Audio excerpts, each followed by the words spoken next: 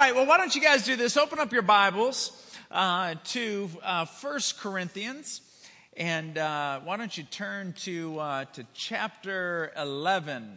Turn to chapter 11 and entitle your notes, The Thanksgiving Table. And I think that's about the most appropriate title that I can come up with. And what I'm going to be talking about, I wish I didn't title this The Thanksgiving Table. I wish I would have titled this Two Thanksgiving Tables.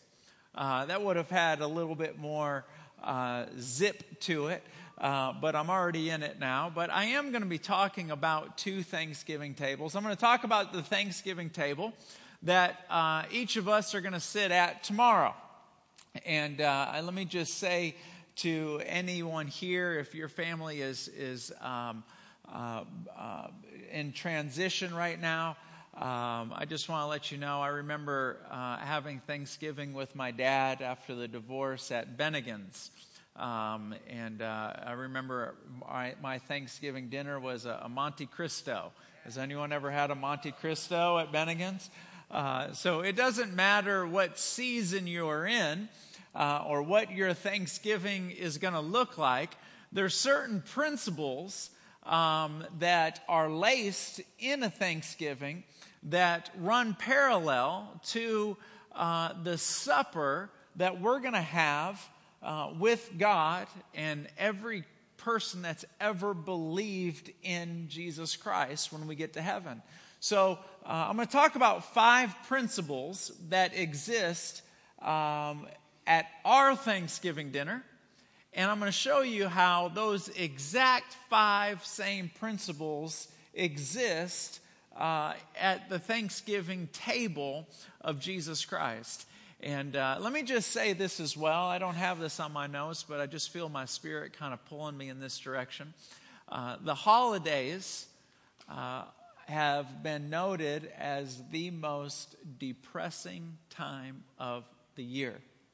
And it's interesting that I'm feeling that right now because it's not on my notes, and my notes are kind of in this direction, and I will get to that in just a minute. But the minute I got up here, and as soon as the band sat down, I could just feel my heart of compassion going towards some people in this room, that Thanksgiving this year is not everything that it once was. And I just want to let you know that if this is going to be a tough Thanksgiving for you, I just want you to keep a couple things in mind. Number one, God is doing something special in you tomorrow. And you just need to embrace that. He's doing something special in you tomorrow. And you say, well, why are you saying that? There's something I've learned about God. Whenever God created the world, and you just give me this. Can I have a few moments to follow my heart a little bit? When God created the world, He did a bunch of moving in the first 6 days. He did a bunch of moving. He created things. You could see Him creating things, creating the sun, creating the moon, creating the stars, making animals, making water, making trees. And then all of a sudden, He starts making Adam. And then all of a sudden he stops moving. And we don't know what happens. And then all of a sudden he begins breathing. And when he breathed, life came into Adam and Eve. And sometimes God is moving, and we like it when He's moving because we can see what He's doing. But when He stops moving, just know He starts breathing. And God will be breathing into you and breathing into your life tomorrow. And He's forming you, which is, some of you may say, well, I don't want Him breathing into me. I'd just rather have X, Y, and Z. If you knew the power of that breath, you would elevate that moment more than you are right now. So tomorrow is a very special day for you. Second thing I want to say is this, is life moves in seasons. Life moves in seasons. And coming from a home where it was broken for a long period of time, I can just tell you that years later, it's wonderful how God all of a sudden brings what seems as if it was never going to come back, he brings it around again. And it's different for every single family. The way God has brought it around again for Allie's family is completely different than the way he's brought it back around for my family. But let's just have a family moment here in this room. By the raising of your hand, how many of you, for a period of time, Thanksgiving was incredibly difficult, and now it has come back around, and now it's somewhat enjoyable? Why don't you just raise your hand right where it's at? You see how God works? You see how he does that? Why don't you keep them up really, really high, and I want everybody to look around, okay? Keep them up really high and look around. And see, I just know that wasn't prompted. I didn't talk to people out in the hallway and say, okay, when I say this, I need you to raise your hand. I just know that this is how God moves. We've all been watching him do it forever. But when it's you, it feels completely different. And I just want you to know your hand will be up. It might be up next year. It might be up the year after that. But God has a way of bringing it all back around. And you can have that Thanksgiving. And it'll be sweeter than it ever was because you know what it feels like to not have it. Does that make sense? All right, so I don't know who I was talking to there, but I just want to bless you in that regard. Let's dive right into it. And I want to talk about 5 things at our Thanksgiving table. So if you're taking notes, again, I'm going to talk about 5 things, 5 table manners, if you will, that exists at our Thanksgiving table. And then I'm going to take those same exact things and parallel them to the Thanksgiving table that Jesus sat at. So here we go. Let's dive into it. Number 1, as far as our Thanksgiving dinner, is come home and embrace the family. Now, everyone here that has family coming over tomorrow, chances are there's one particular person you kind of hope doesn't show up. Do you know what I mean? It's just like chances are, and we won't say their name out loud, and if you're sitting next to them, don't point at them. That can be awkward, but there's always one person in the family that is just a little bit. They're the pepper, They're the black sheep, They're the ones that every family's got one. Okay, and if you say, well, not my family, you might be that one. I'm just saying. And so I want to encourage you that if you are the one that gets to say the prayer over the food, as tempting as it may be, do not do an evangelical prayer and try to get them saved. Just pray for the food and eat. All right? Just embrace that person. Let that person feel welcome. Don't start praying like, in God, thank you for this turkey and the green beans and the corn, and thank you that people are going to have good attitudes here. That don't even go there. Just it'll be tempting, but don't. Okay, so point number 1 is come home and embrace the family. Just embrace the family. Just embrace them all. All right, just embrace them all. And number 2, regard your host with proper praise. Now, for the past 6 years, my wife and I have hosted the Thanksgiving at my house. Now, my house is an interesting home because I'm half Brazilian and I'm half Italian. That means full crazy. That's what that means. And so when I'm with my mother's side, the Brazilian side, just don't even look at anybody. Just you know how you have you ever been on the subway in New York? Like you're looking around, but you don't look at anybody. Do you know what I mean? It's just, that's what you do on the Brazilian side. You just don't even look at anybody. Like, what are you looking at? Or there's going to be a fight. On the Italian side, don't breathe around anybody. And then there won't be a fight. And so my wife and I have hosted it at our house for the past 6 or 7 years. Well, ever since we've had 3 kids, our youngest just turned 1. we have pitched the ball to my father, so we're all going to go to Kingwood and have Thanksgiving at his house. And so having been the host, it's proper, and I've never realized how important it is, but to celebrate and to say thank you to the host. Thank you so much. Celebrate them, honor them, and appreciate them.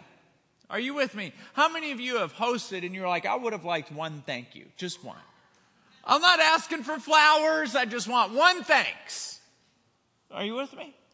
See, some of you can't raise your hand because you have too many family members here. I understand. It's okay. It's okay. So celebrate it. Number 3 is enjoy the feast for all it's worth. I just want to say something incredibly honest. Tomorrow, it is rude to be on a diet. Can I get some help on that? It is rude. It is rude to be on a diet. Okay? It's rude. Now, what do I mean by that? There's 365 days in the year. 365 days in the year. And for us to meet our health goals, for all of us to meet our health goals, it requires a pattern. And so it's the pattern that's going to reach our goals. The one day out of 365 is not going to tilt the scale any way or the other. It's the pattern. Are you with me? So you cannot be on a diet tomorrow. It's rude. Don't pick. Shovel it. Shovel it. When you go to get dessert, not a slice, a chunk. If everyone here has got to wear elastic something or another. Sweatpants, basketball shorts, no belts allowed. You just got to be able to expand. Right? Are you with me? It's rude. Let me just make a few comments about this. It's one of those things, it's not a day for holding back. It's a day for diving in. Right? All right. Just remember I said that. If you catch anybody tomorrow picking, just say, my pastor told me to tell you. Shovel it. Don't pick at it. Shovel it. Everybody say shovel it. Oh, you sound good. Shovel it in. All right. Potato pie or pumpkin pie? Raise your hand for potato. Raise your hand for pumpkin. Ooh, I don't know. I kind of like the pecan or pumpkin. Pecan, pumpkin. Oh my goodness. Ham or turkey? Turkey, ham. When you go for seconds, do you go for meat or do you go for sides? Raise your hand for sides. Raise your hand for meat.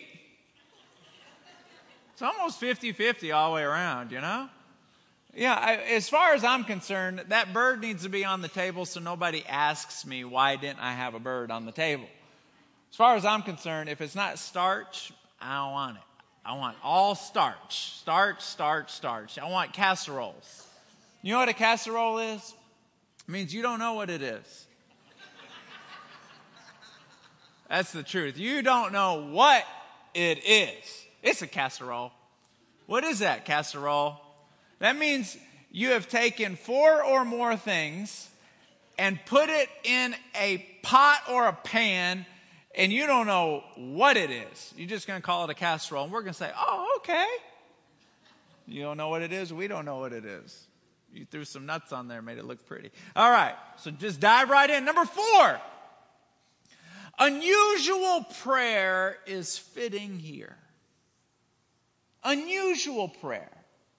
Now, I have said a lot of prayers for food in my life, and And depending on the company, depending on my mood, and depending on how hungry I am, depending on all those things, has a lot to do with what kind of prayer I'm going to pray. I've been known to say, "Thank you, Jesus," and just start eating. Are you with me? I've been known to be so hungry that I just start eating, get halfway through and go, "Oh, thank you, Jesus." I've been known to crack a few jokes in the middle of my prayer sometimes.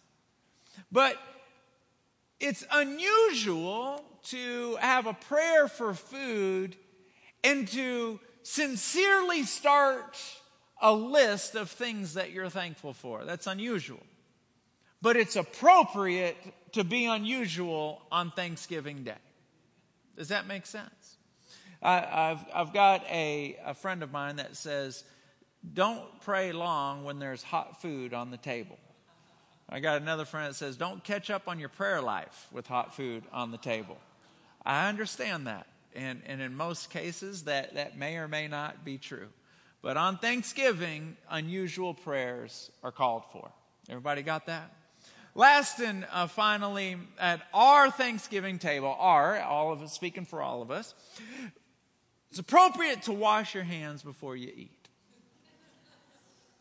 Now, that may seem silly. It's like, hello? Yeah, that may seem silly. But it sounds like it's unnecessary to say, but there's more happening than just cleaning the dirt off your hands. There's like this preparation of it's time to eat. Okay, it's the preparation. There's nothing else that I am going to do between now and eating. It is time to eat. It's like the official start line.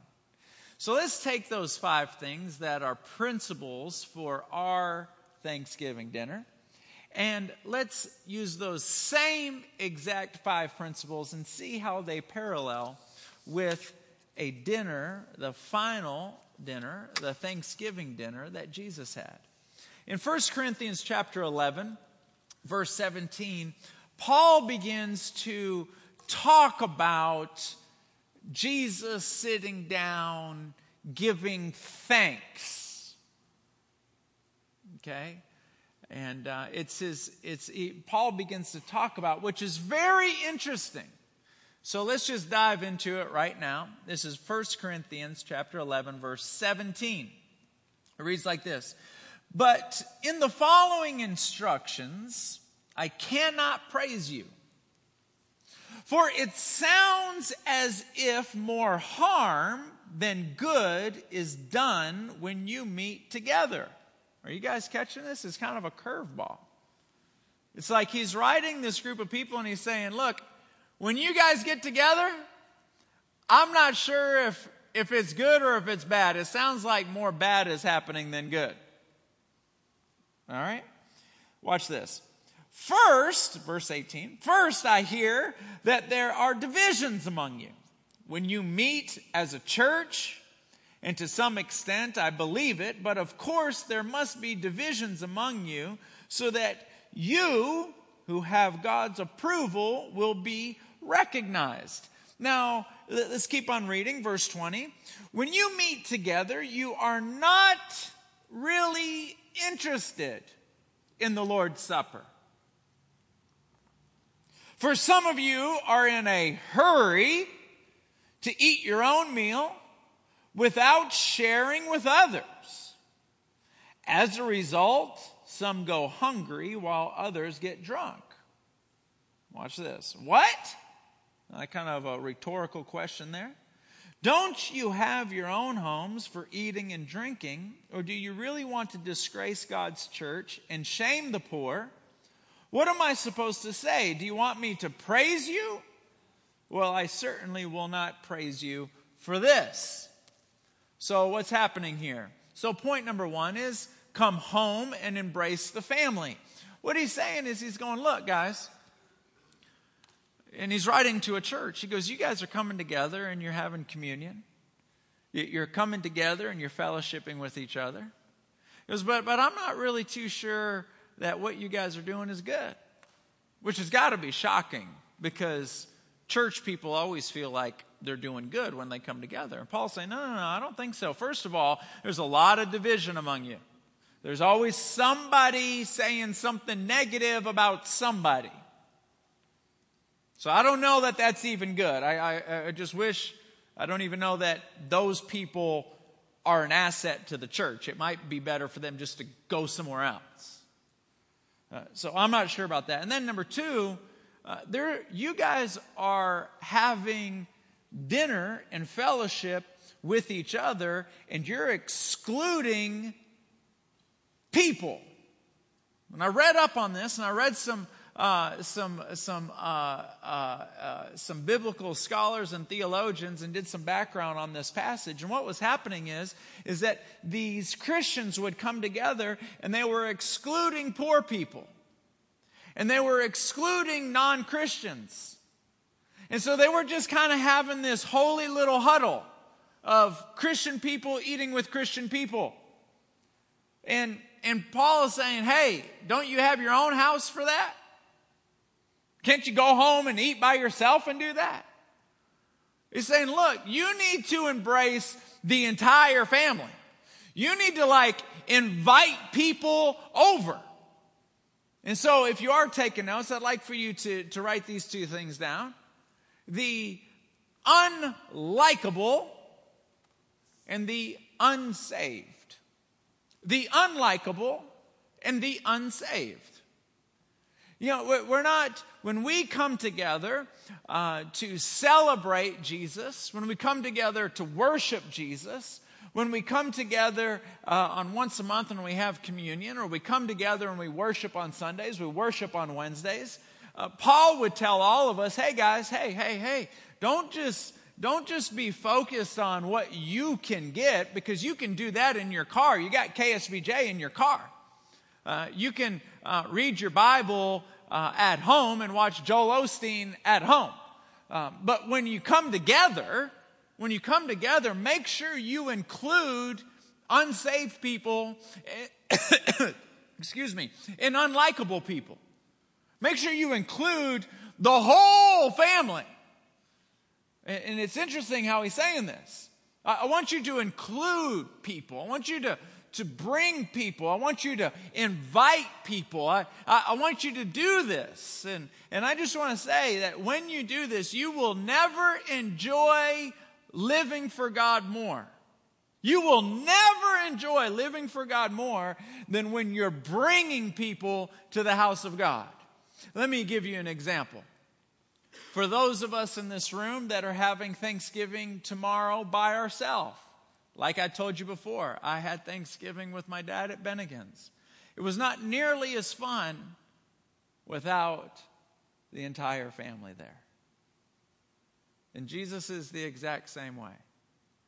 He's saying, I love Sunday morning and I love Wednesday night, but I want my whole family here. I want my whole family here. So let me encourage you, all week long, keep your head on a swivel, keep looking around, keep inviting people, and bring them. You will never enjoy your relationship with God more. You will never get more out of the Thanksgiving table whenever I'm trying to feed you from the Word of God. You will never get fed more and enjoy the meal more than when you're including the whole family. Watch this. Number 2, regard your host with proper praise. Now let's read 1 Corinthians chapter 11, verse 23. And of all the verses in the whole Bible, this might be one of my favorites. Okay? Let me read it and then I'll explain to you why.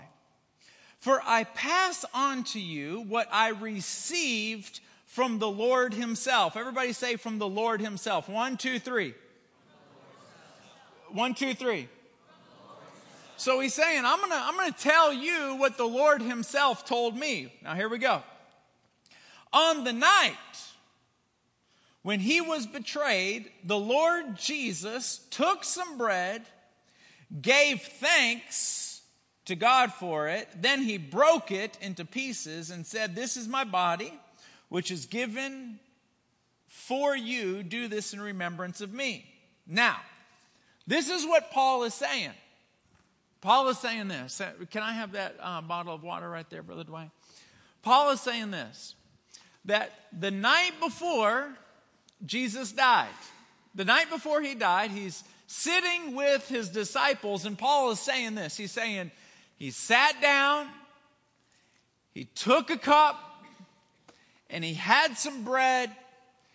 He broke it, and he said, do this in remembrance of me. Now, time out. How does Paul know what Jesus did the night before he was crucified? Because Paul was not there.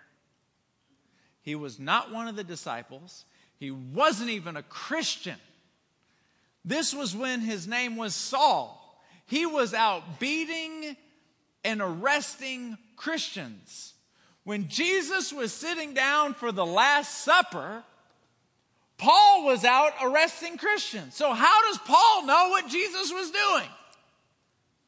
And then Jesus is crucified. Paul is still a sinner. Jesus goes in the grave and then goes to heaven. Paul still isn't even a Christian. So how does he know what Jesus was doing?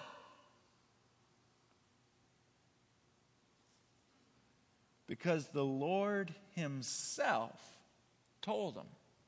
So either one or two things happened. Either Jesus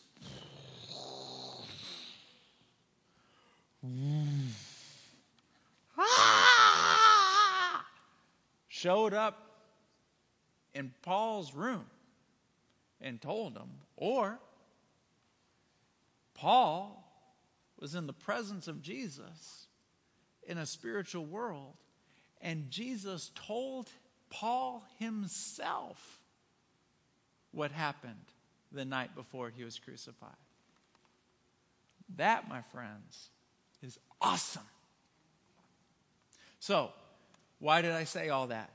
Because regard your host with proper praise. What he's saying here is that Jesus went out of his way in a miraculous way to tell him this phenomenal story about the last Thanksgiving supper that Jesus had. That he's unbelievable. And so when we come into his house, give him the proper praise. To give him the proper attention.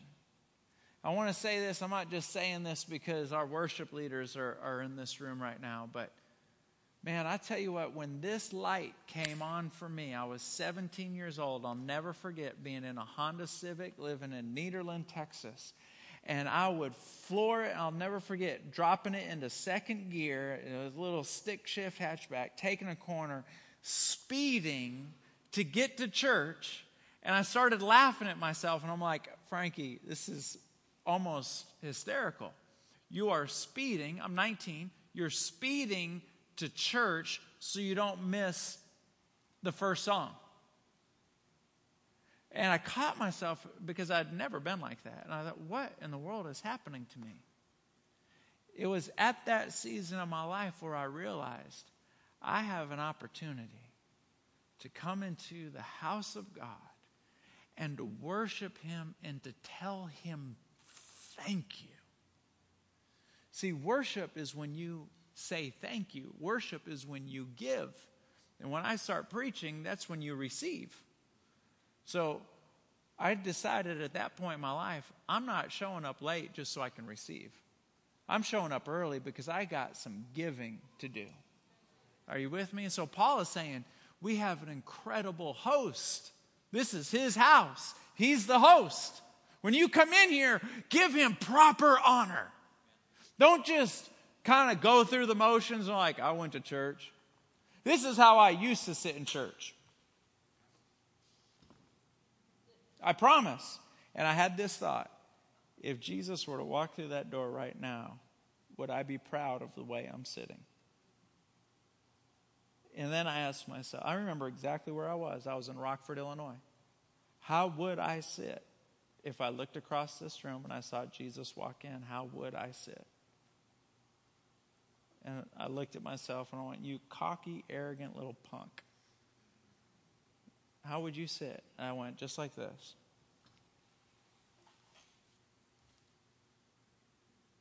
And it dawned on me, Jesus is in this room. I just can't see him. Let's give him the proper honor and respect. Is this helping anybody today? Number 3, enjoy the feast for all it's worth. Let's see the parallel here. In 1 Corinthians chapter 11, verse 26, it reads like this. For every time, everybody say every time. 1, 2, 3. Every time, you guys sound good. Every time you eat this bread and drink this cup, you are announcing the Lord's death until he comes back. What I like there is first of all, the terms every time. That means every Sunday, every Wednesday. But then he uses the words announcing. Like the word announce, it's like, hey, that's how you make an announcement. An announcement is like, hey, like if there's just like 2 of us in the room, there's not really an announcement. That's me sharing some information with you.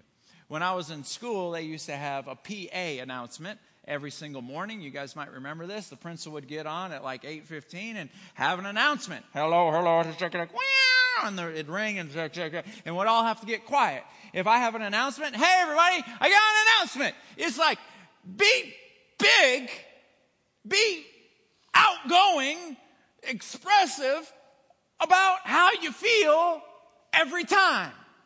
Now, I want to say all this in the context of God knows your personality, and he doesn't expect all of us to act like each other. That's not how he's wired up.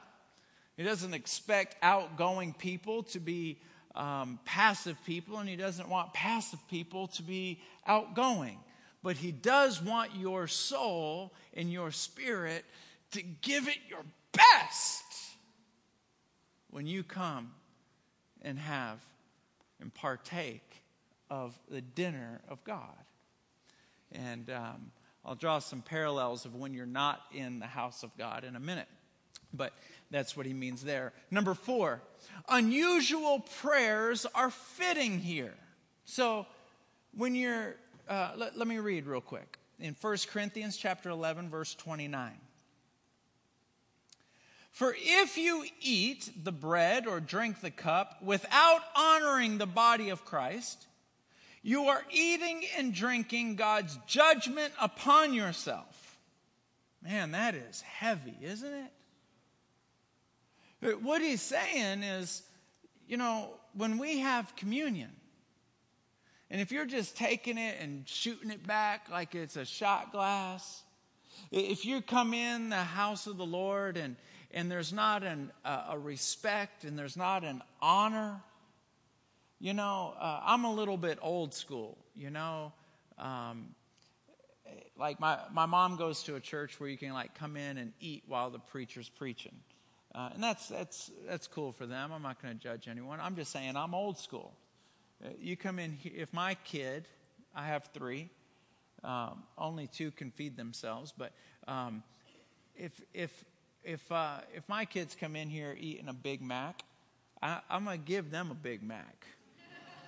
You know what I mean? Is there anyone here old school like that? You don't come in the house of God eating a Big Mac. You don't come in here drinking a Slurpee. You don't come in here, even if I'm in this sanctuary alone, I don't expect people to be yelling in here. Like, this is the house of God. You don't come in here and throw a football around. Are you with me? Are you with me? There's honor here. And what the Word of God is saying is he's saying, look, you bring judgment upon yourself if you come without honoring. So how do we honor? What are the practical ways of honoring God? It has nothing to do with, our worship leader has a hat on his head. And so it's way deeper than the clothes you wear or the hat you have on your head. It's way deeper than that. What God does is he sees how your heart beats. And we have got to come to him with complete humility of, I need you. And if you're not with me, I don't want to live. I need you. I need you. I need you. Our worship leader's got a hat on. Our drummer has a hat on. I should have a hat on. I'm just kidding. It's way deeper than our external. Has everything to do with our internal. That there's this humility and hunger. And then when in the moments where we're like, you know what, I don't really feel hungry towards the God. I don't really feel like I want more or I'm desperate for him. That's when we should be scared. That's when we should be nervous. That's when we need to say, God, I'm nervous that I'm not nervous. Does that make sense? Like, God, I need you to do something miraculous. Because I don't come in here saying, I need you. And I know I should, so help me. And the Lord will see your heart. Do you know somebody in the Bible came to Jesus and said, Jesus, I want you to heal my daughter. And Jesus looked back at him and said, well, if you believe, it'll happen. And then he got real transparent and he said, will you help my unbelief? In other words, I want to believe. I'm having trouble. And Jesus healed his daughter. Jesus loves authenticity and transparency. He loves it. We don't have to fake it. He sees it. But when we get set in our ways and we have a stubborn spirit, the Bible calls us stiff-necked.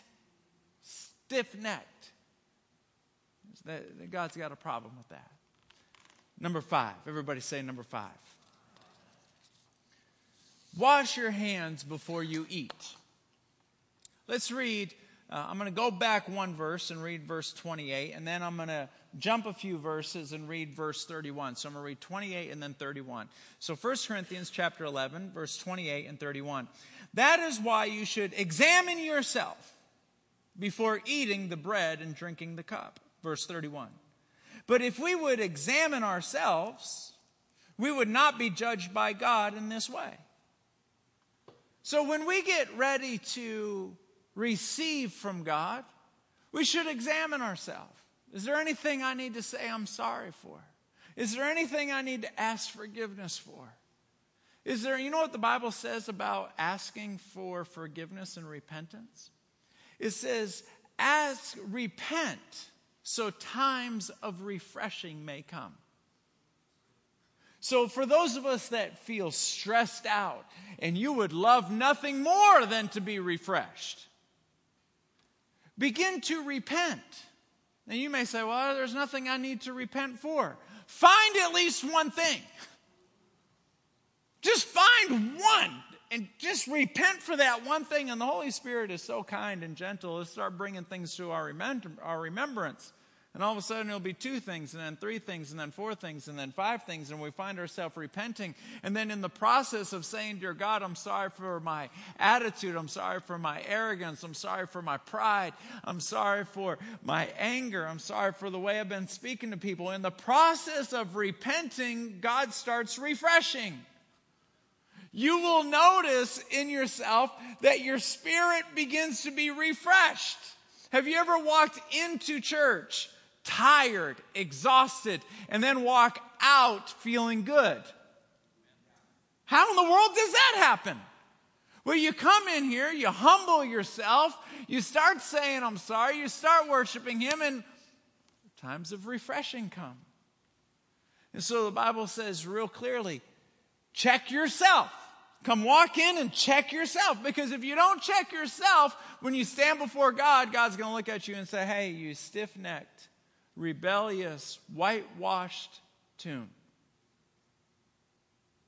So check yourself.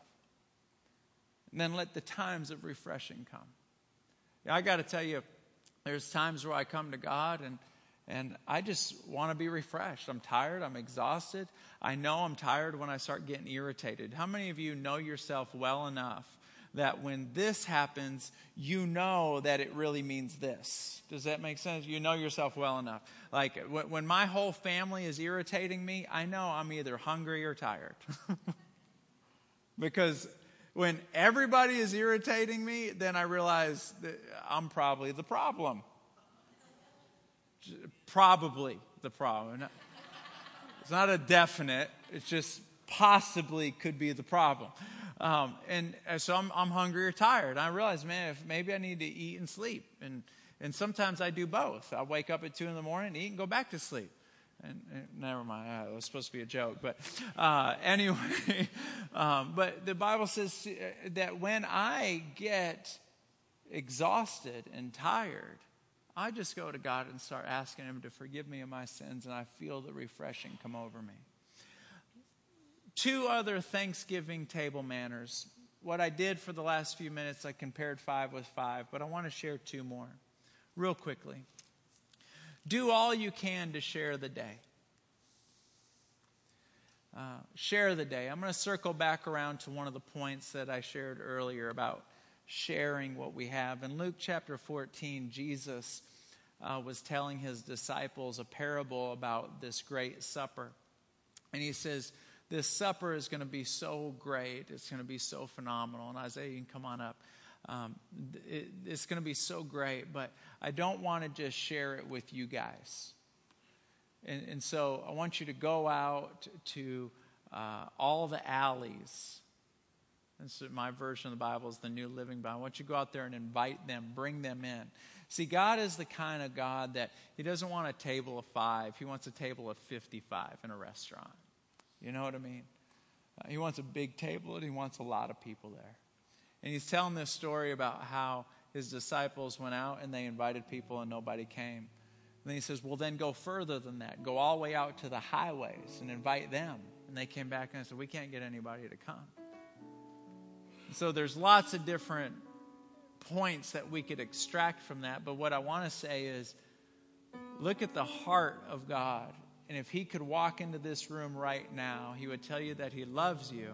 And then He would say, go out and get somebody and bring them in here. That's one of them. The second and final table manner is, don't miss dinner even if you're late. Every Thanksgiving, there's always somebody in my family running ridiculously late. Does anyone have that? Are you that person? There's always somebody running late. And so naturally they'll call and they'll say, hey, I'm so sorry, I'm running late. This happens every year. It's always somebody. And knock on wood, it's not going to be me this year, but it's always somebody running late. And our response is always the same. And what do you think that response is? Don't worry about it. Just get here. Don't worry about it. Just get here. Even if you're running late, just get in here. We want you in. And Jesus would say to everyone here whose heart is far from Him, and you're running a little bit late, Jesus would say back to you, hey, it's all right. Just get in here. Just get in here. If your heart has been far, you're right, it shouldn't have been. You should have left a little bit earlier. You should have ran to Him a little bit earlier. But you know what? That's not what you say on the phone, and that's not what He says either. He just says, that's all right. Just get in here. Let's all stand to our feet for me, please.